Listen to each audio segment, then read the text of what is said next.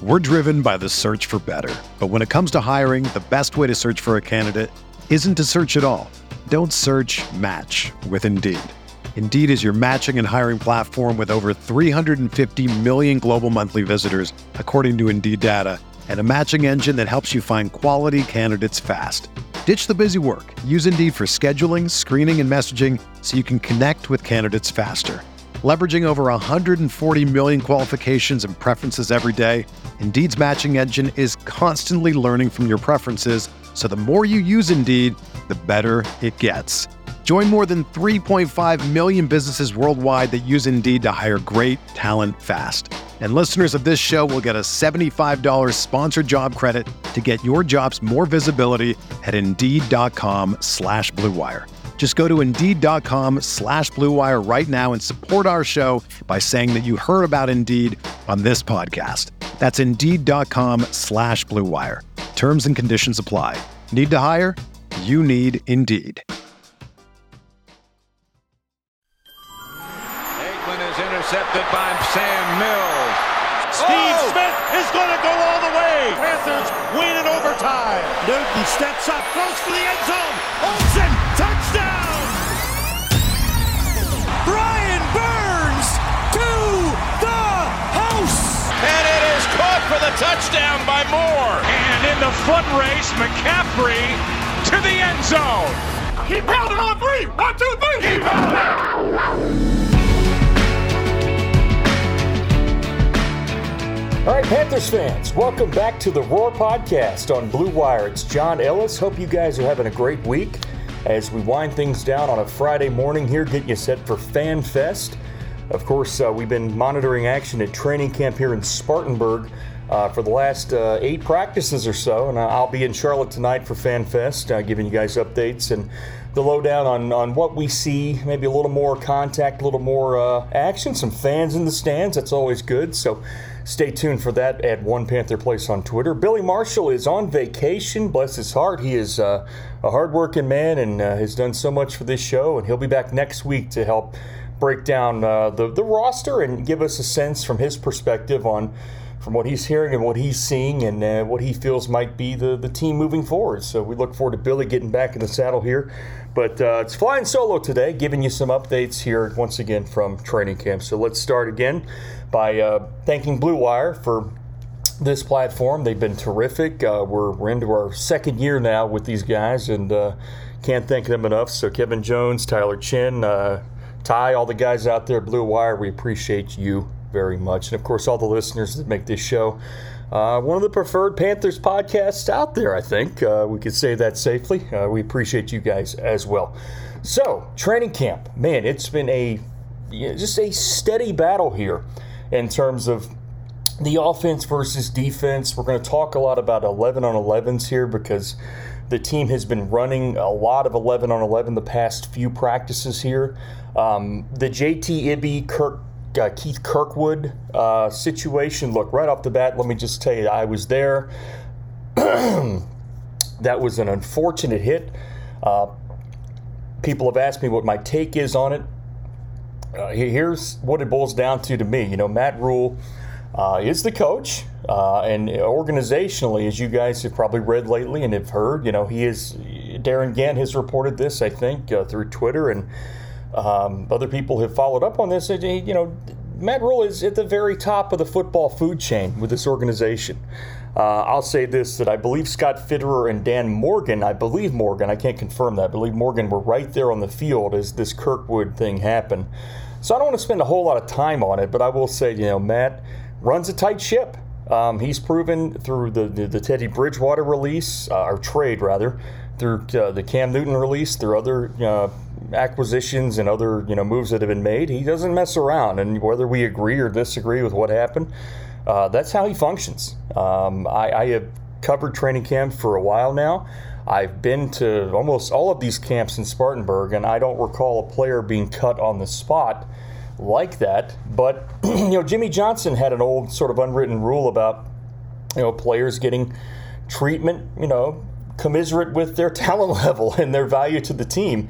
And could be one of those things, hey, if that's a Jeremy Chin making that hit, obviously they take a breather and step back. But Flip side, you could also say Jeremy Chin probably wouldn't make that hit because he's a smart player. He's a team leader. I don't think it should be a quote, career death sentence for JT Ibby. I think the kid really deserves an opportunity to play again, and I think hopefully he'll get a chance. For those who write it off and say, oh, he's a camp body, it's no big deal.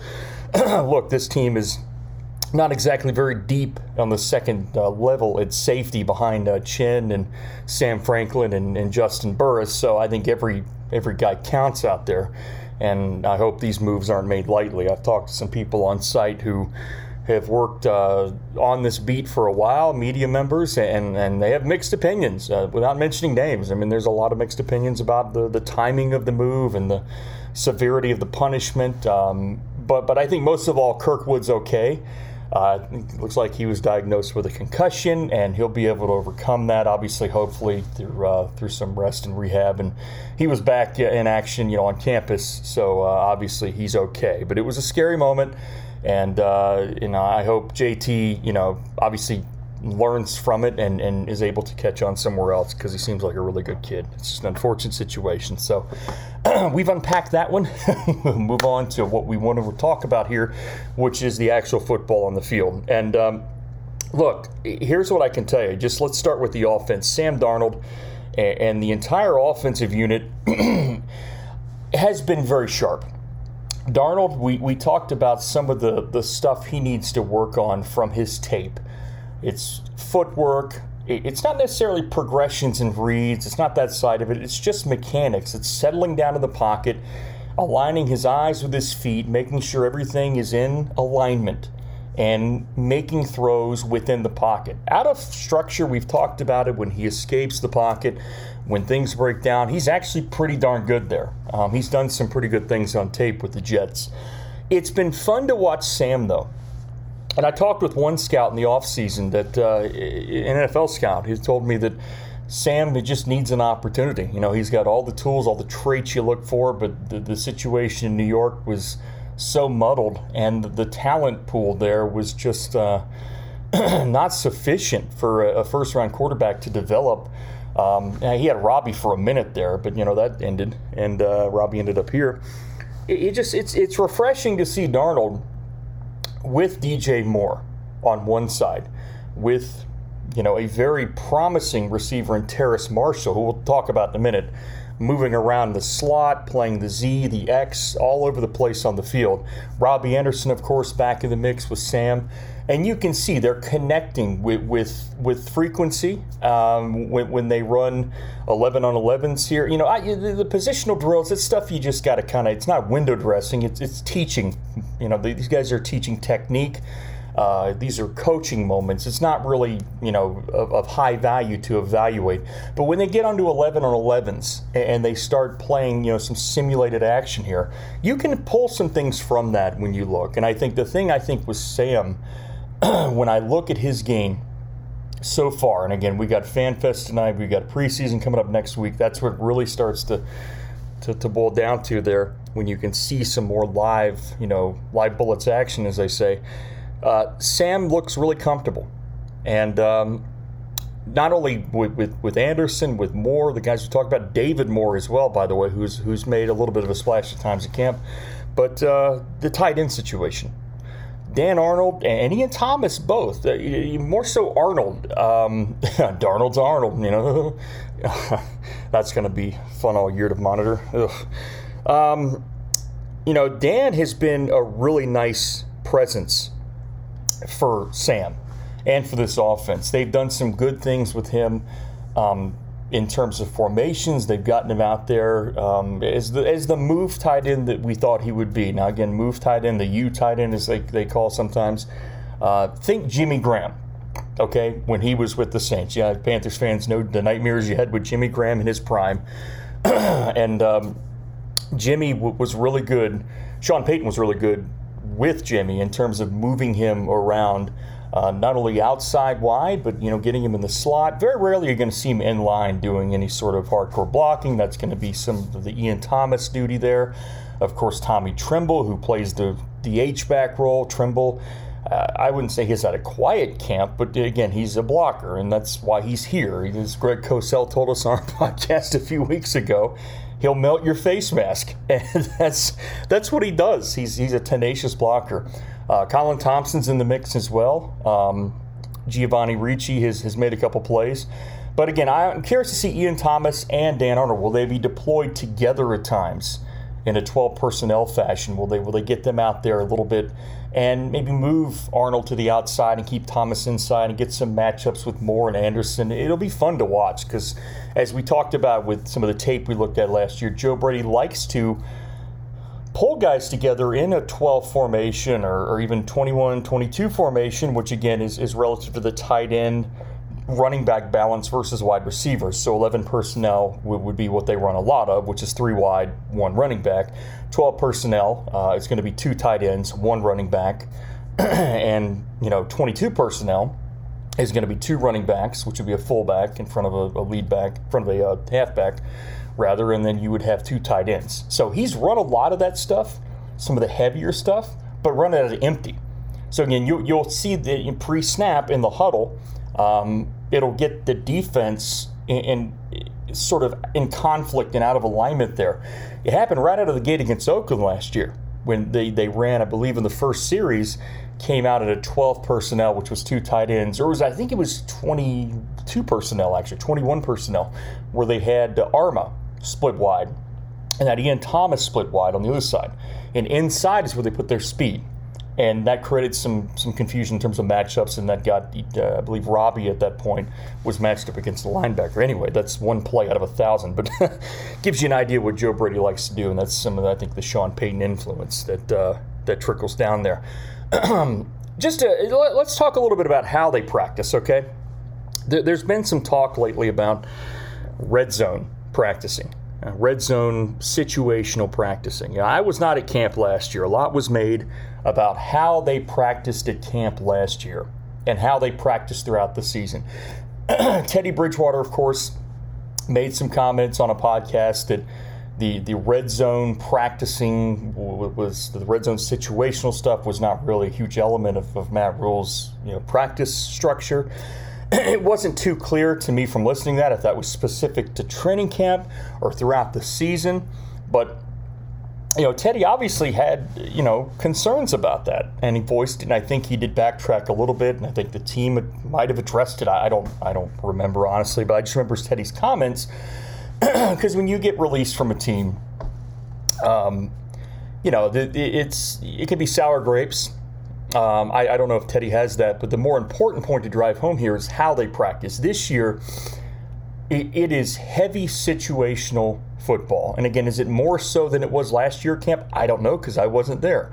And I know from the reporting I saw, it was hard to really pull from that because I think it was kind of, they did a good job of, from a COVID perspective, of walling off practice and limiting observational stuff from reporters.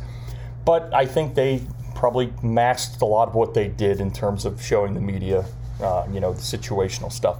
What I heard from a source within the team, okay, and this is a reliable source, is that they practice plenty of red zone stuff in camp, okay?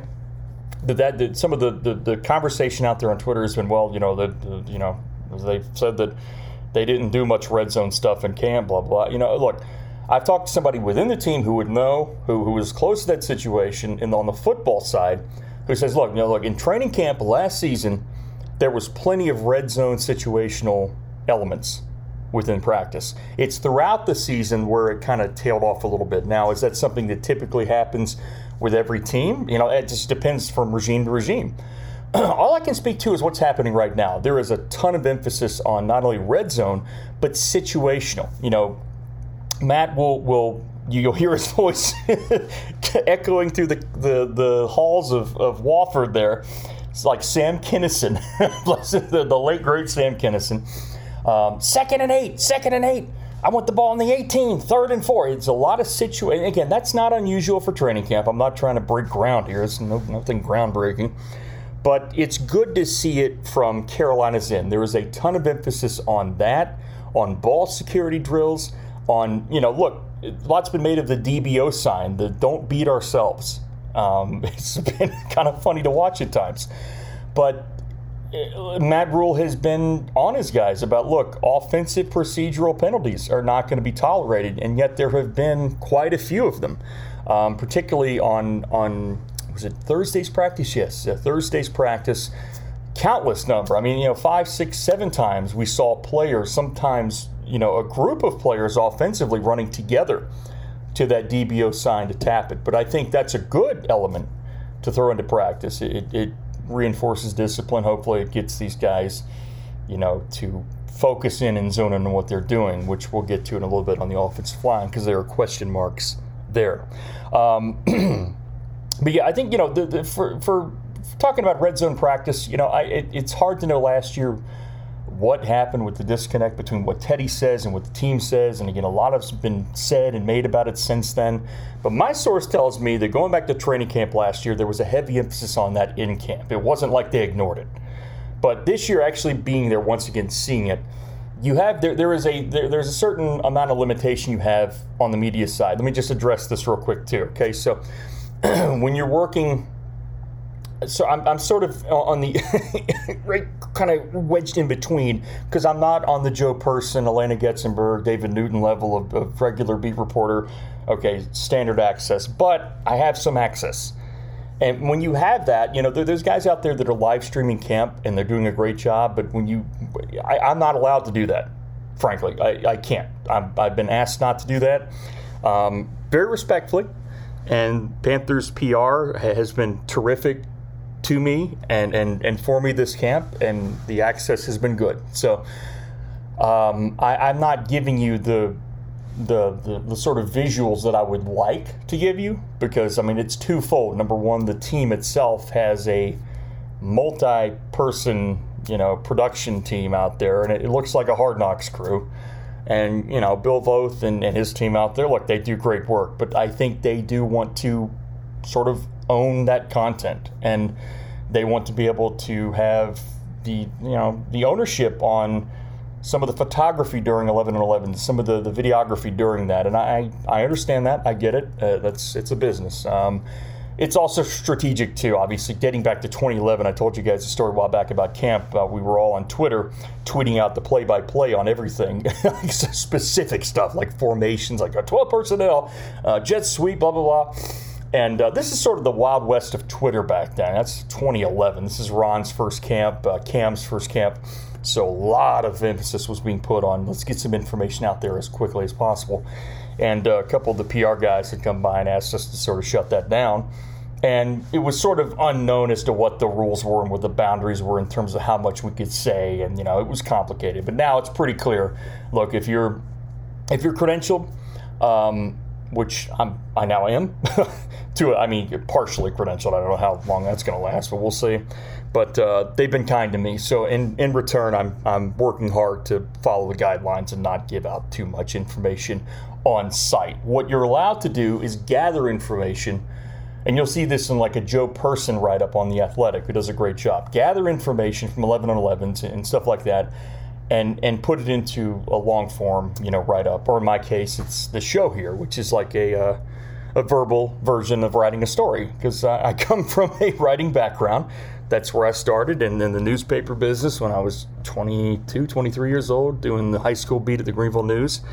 So I get it. I totally get, writing it up, the value of it. And One Panther Place, the website is still up. It's still operational, but we prefer, I think, right now at this point, to use the radio chops and to verbalize what we see, and I think it's a good medium for you guys. Anyway, there's your media talk.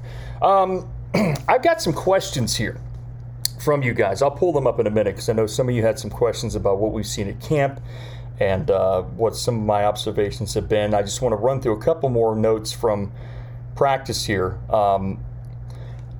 Again, the situational stuff, it's not just red zone practice. It's, we're sort of in a 2-minute drill environment. There's a lot of 2-minute drill emphasis, a lot of hurry up emphasis, a lot of emphasis on getting to the ball fast, lining up correctly, particularly on offense.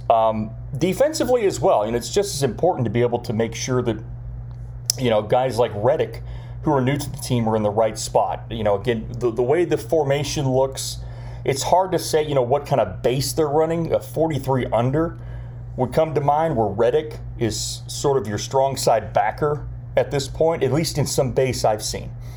And then you come down the line on defense, Daquan Jones, who had a day off yesterday, but who's been, very solid during camp here. Derek Brown, who's looked great. Derek has looked fantastic to me. When he's been on 11 on 11s, he has been shooting the gap and flushing the quarterbacks out on a consistent basis. I'm excited about that.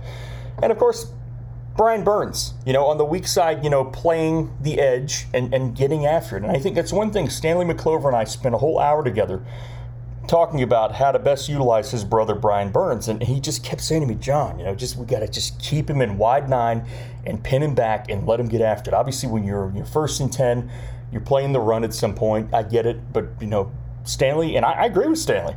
I think the less you throw him back in coverage, he needs to learn that skill set, and he's continuing to evolve there. He's done some good things in coverage, but you just got to let Brian be Brian. And just let him pin his ears back and get after it. He had a rep on Cam Irving in one-on-ones that was just, it was so good.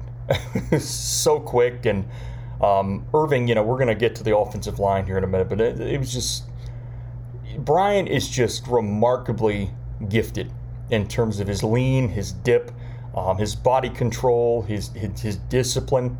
He's going to be so much fun to watch if he stays healthy, and that's the key thing with Brian. Just staying healthy, making sure that, he avoids the things that keeps him out of games for an extended period of time. And that's the key for Brian Burns.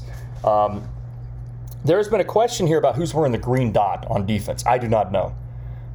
Somebody else may know out there. As of right now, that's something that can change, always subject to change. I would imagine Shaq would be your guy with the green dot, although Jermaine Carter has been out there making some defensive calls. Shaq has been hurt, by the way. He's been dinged up.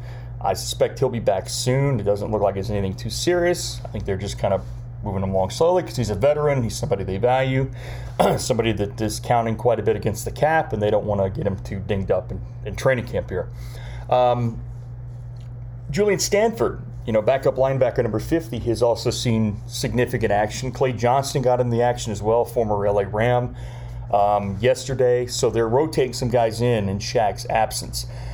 I'd be concerned about that. The linebacking core is good, okay, when they're healthy. Shaq and Jermaine together. Perriman, by the way, Denzel Perriman has been hurt, and that's been a consistent theme with him throughout the couple of years here, that he's had a stretch of injuries that has kept him out. He's been very good against the run. He had one rep where I filmed it, actually. I put it out there on Twitter, where he thumped the running back. It was, it was fun to watch. It's good to see that kind of presence inside. He's got kind of a squatty Sam Mills type of build, low to the ground, and really attacks downhill.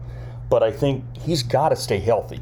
Otherwise, he's not going to be much use to this team if he plays a half a season. You get some value out of it, but you want to see Denzel in there as much as possible on rundowns, because this is a schedule. We've run down the schedule, guys. I'm not going to do it again, but you go back and look at the Panthers schedule. There are some teams on that schedule that like to run the football down your throat. And it'll happen early on, too, between Ezekiel Elliott, Kamara. The Jets are going to lean on that with a rookie quarterback. Look, you've got to be able to have the presence on the second level to be able to control that. And it was not a good year last year at times until they got Jermaine Carter in there and replaced Whitehead, who really underperformed, or I guess you could say performed up to his standards that had been on tape recently. He underperformed in the run game, I think. The passing coverage stuff, man, we kind of knew coming in that Whitehead was going to be a liability.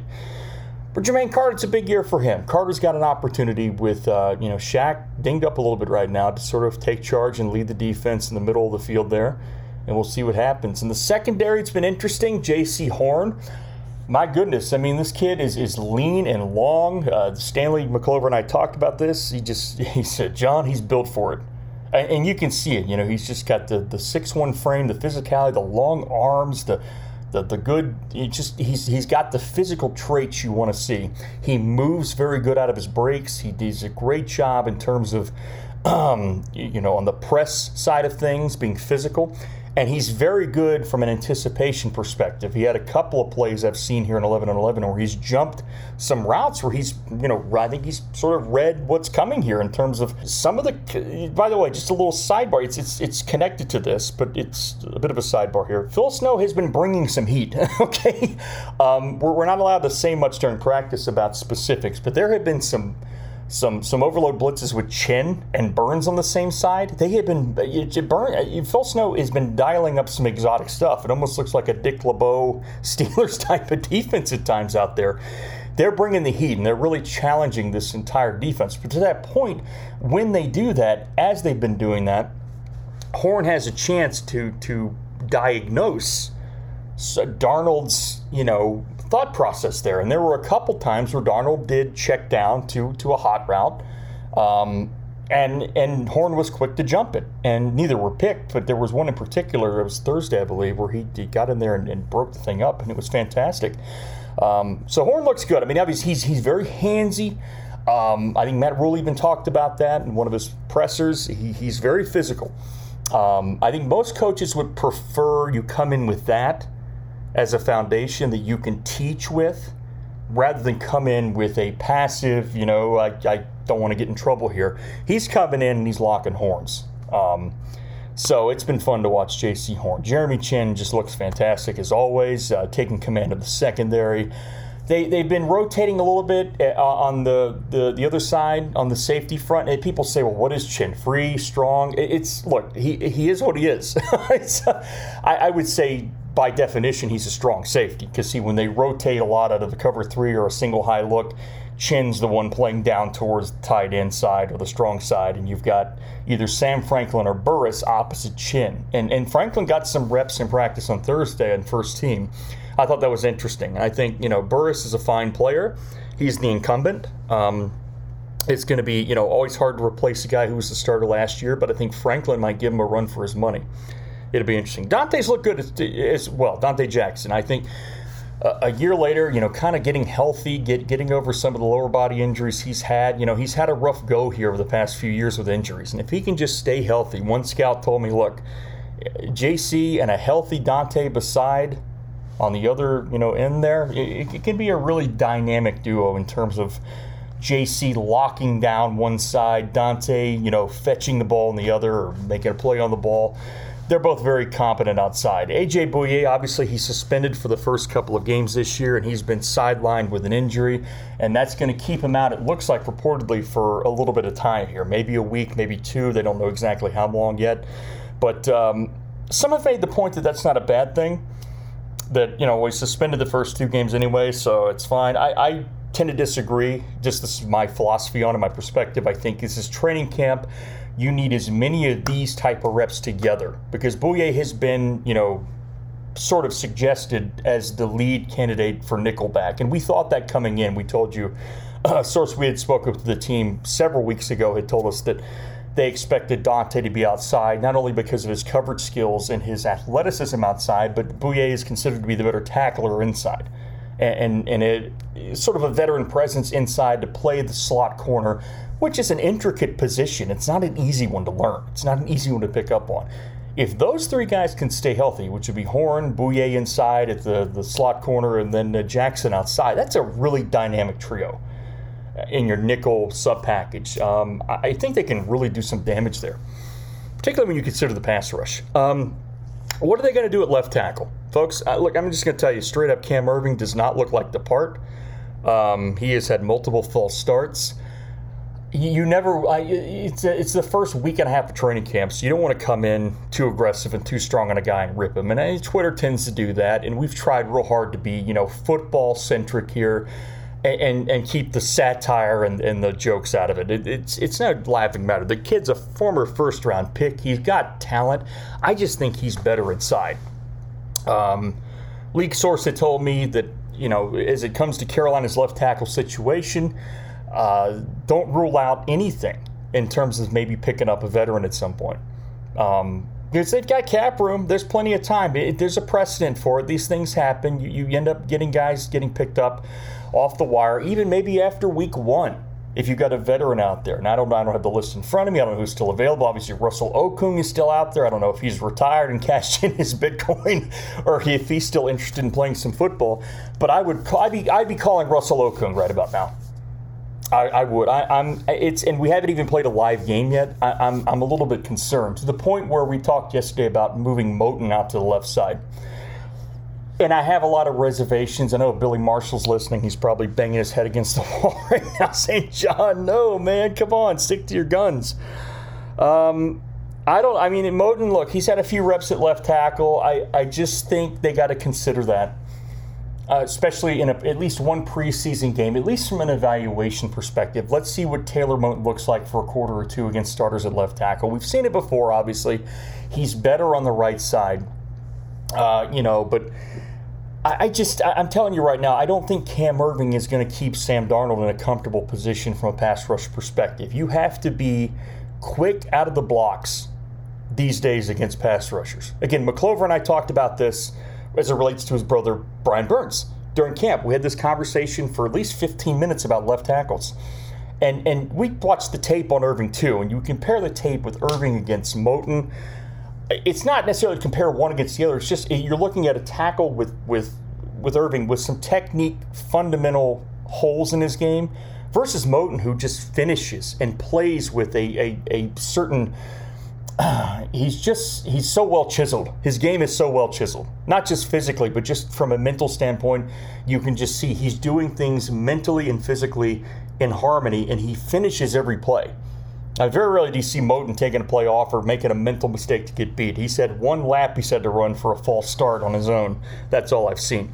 So I think they've really got to consider some options at left tackle. Obviously, Greg Little has had some reps at left tackle. Christensen, I think look, somebody asked me on Twitter about his arm length. I've talked to, again, a scout around the league who has done this for a long time, who has told me this. He said, I don't think it's a big deal. He doesn't necessarily play short-armed.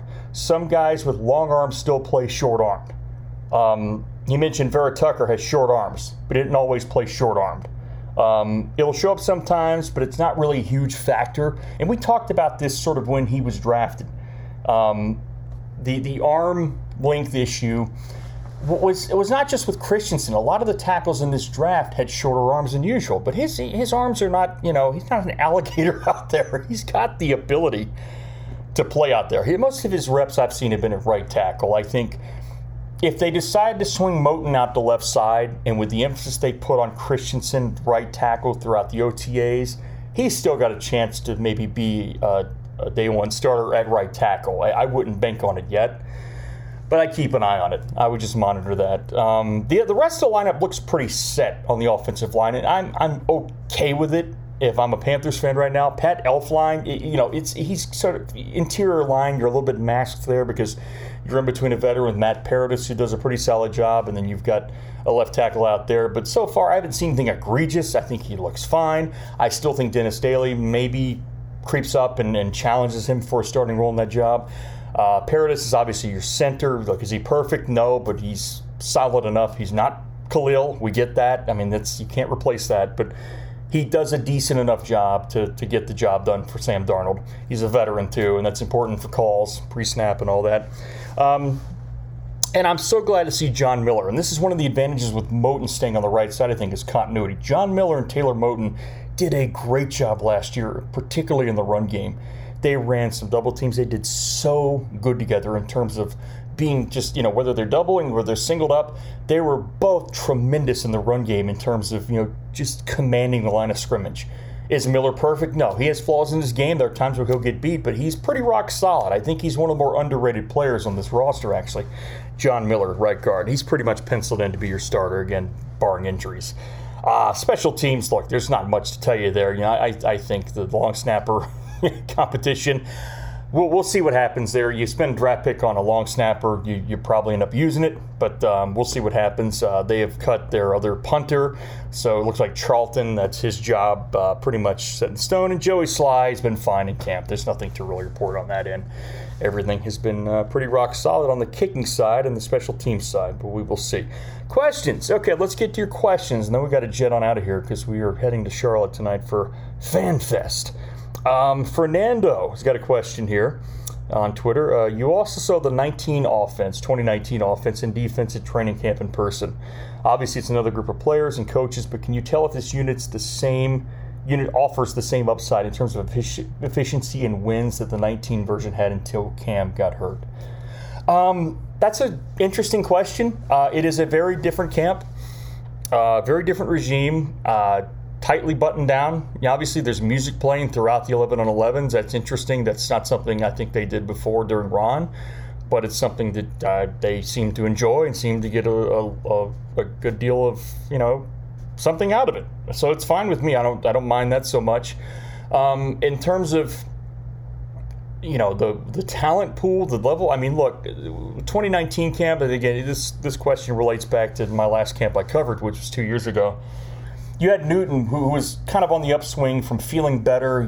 He's coming off the surgery, and it looked like the arm was really looking good at that point, and the foot was not an issue until the New England game. So that camp had a lot of high hopes for Panthers fans, and I had high hopes for this entire offensive unit. You had Curtis Samuel, DJ Moore, Chris Hogan. Ian Thomas was coming into his own a little bit there, and obviously Greg Olsen was still in the mix as well. I would say this offense right now has more upside. The left, I hate to use the adage you're one player away, but they are really a left tackle away from being one of the top tier offenses in this league. I can't put a number on it, top 5, top 10. PFF does all that. I'm not going to try to guess as far as where they'd be valued, but it would be a hard offense to stop. If the core skill players stay fairly healthy. By the way, McCaffrey has been outstanding at camp. I just want to make a note of that. Chuba Hubbard has seen some reps with the starting unit, a few reps. Bonifan looks really good out there.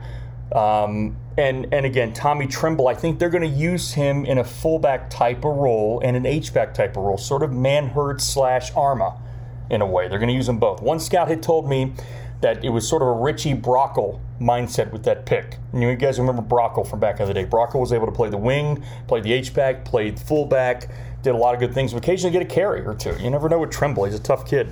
But his job is to block, and as Greg Cosell told us, to melt your face mask. So that's what I see there. But no, I think it's a good question, Fernando. If this offense can stay healthy, they measure up very favorably. Defensively, Carolina they had a weird defense that year. They were sort of transitioning to a 34 sort of, it's hard to put a 34 defense. You can call it anything you want. It could be a 4-3 variation of it, but they were running to more of a gap control defense, and I did never like what they were doing with, particularly with, putting Kuechly in a bad spot there.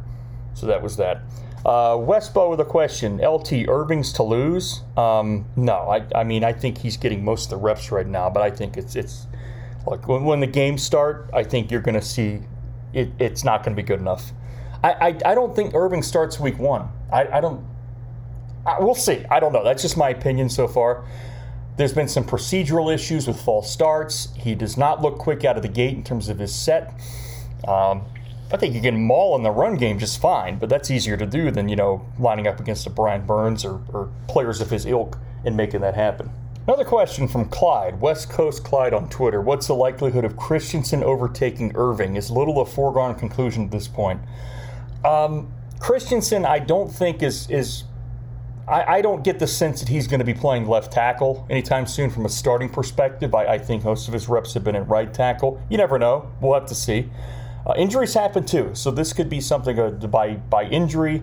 Somebody's forced into a role that otherwise would not be there. No, I think Little has been fine. He's done, solid on the second team. He's consistently been in with the second team unit at left tackle. I wouldn't say it's a foregone conclusion that he'll be cut, but we'll have to see. Let's see here. From Worldwide Wood on Twitter here. How's the reps at PR shaking out? Punt returner. I know Shy and CMC briefly reported to get some work out there. Yeah, I think I doubt Christian's going to be returning punts. McCaffrey generally is out there just to sort of, be with the unit, sort of veteran presence. I don't get the sense that he'll be your day one punt returner, but you never know with Matt Rule. Matt Rule is an interesting cat, and he does some strange things at times. Unconventional, let's just say that. Strange would be an understatement. I think Shi Smith, it's a good candidate there. I think they want to keep him on the roster. He's made some decent plays in the passing game, and I think he's a good candidate to be your punt returner on day one. From Keep Pounding BR, our good friend there. How you doing, man? Would you take 6 or 7 wide receivers to the season? And he mentions Omar Bayless, Shi Smith, Zylstra. Look, I think at least 6. I think Bayless, Omar Bayless has been sort of a fan favorite here. And I wanted to see him up close because there was sort of an urban legend mythology in my mind behind Bayless. There's been so much talk about him. I just hadn't seen much of his game. He looks good. He's made some good plays. He had one slant route that he separated from coverage, and it was just like a slingshot moving forward. He's got good short area movement. He's able to get off the jam. He's a good player. Got good hands, too. Good catch, good size. I really would like to see them keep. Zylstra has caught everything thrown to him. I mean, he's just looks like a player that could be one of your rotational guys in your top 3 or 4. So he's an interesting guy to keep an eye on. Shi Smith, again, I haven't seen much of him in the offense, but again, special teams value is very good there. Same for Zylstra, too. He's a very good special teamer in his own right, so we'll have to see. Zach Griffin, how are the rookies not named Horn and Marshall doing? Any making a push for a starting spot? Again, as you call them starters, I think Trimble has a chance to really see a lot of early action as your Arma, Manhertz type of player, H-back, fullback. I think he's got a really good opportunity. They just cut Mason Stoke, their fullback that they had for a while. So that frees up an opportunity there for our guy there, Tommy Trimble, who I think could do some really good things in terms of his, active nature as a blocker. He's really good. Other rookies, Hubbard's going to be in the mix. Shi Smith, I think, has a chance to be the starting punt returner. Christensen might have a chance to be your starting right tackle. Davian Nixon, we haven't, again, it's early on. We haven't seen a whole lot. Deontay Brown, haven't seen a whole lot. It's hard to see at camp. We don't have good perspective. It used to be you could get really close and see the action. We're miles away here. So I can't really speak to Deontay Brown, Davian Nixon, guys like that, because they're getting far less reps than some of the other guys I mentioned. Well, guys, listen, we're going to be heading to FanFest here tonight and giving you updates throughout the evening. Follow us at 1 Panther Place. That's the number 1 Panther Place. Appreciate your support. Again, live from Spartanburg at training camp. John Ellis signing off on Blue Wire. We'll see you next time on the Roar Podcast.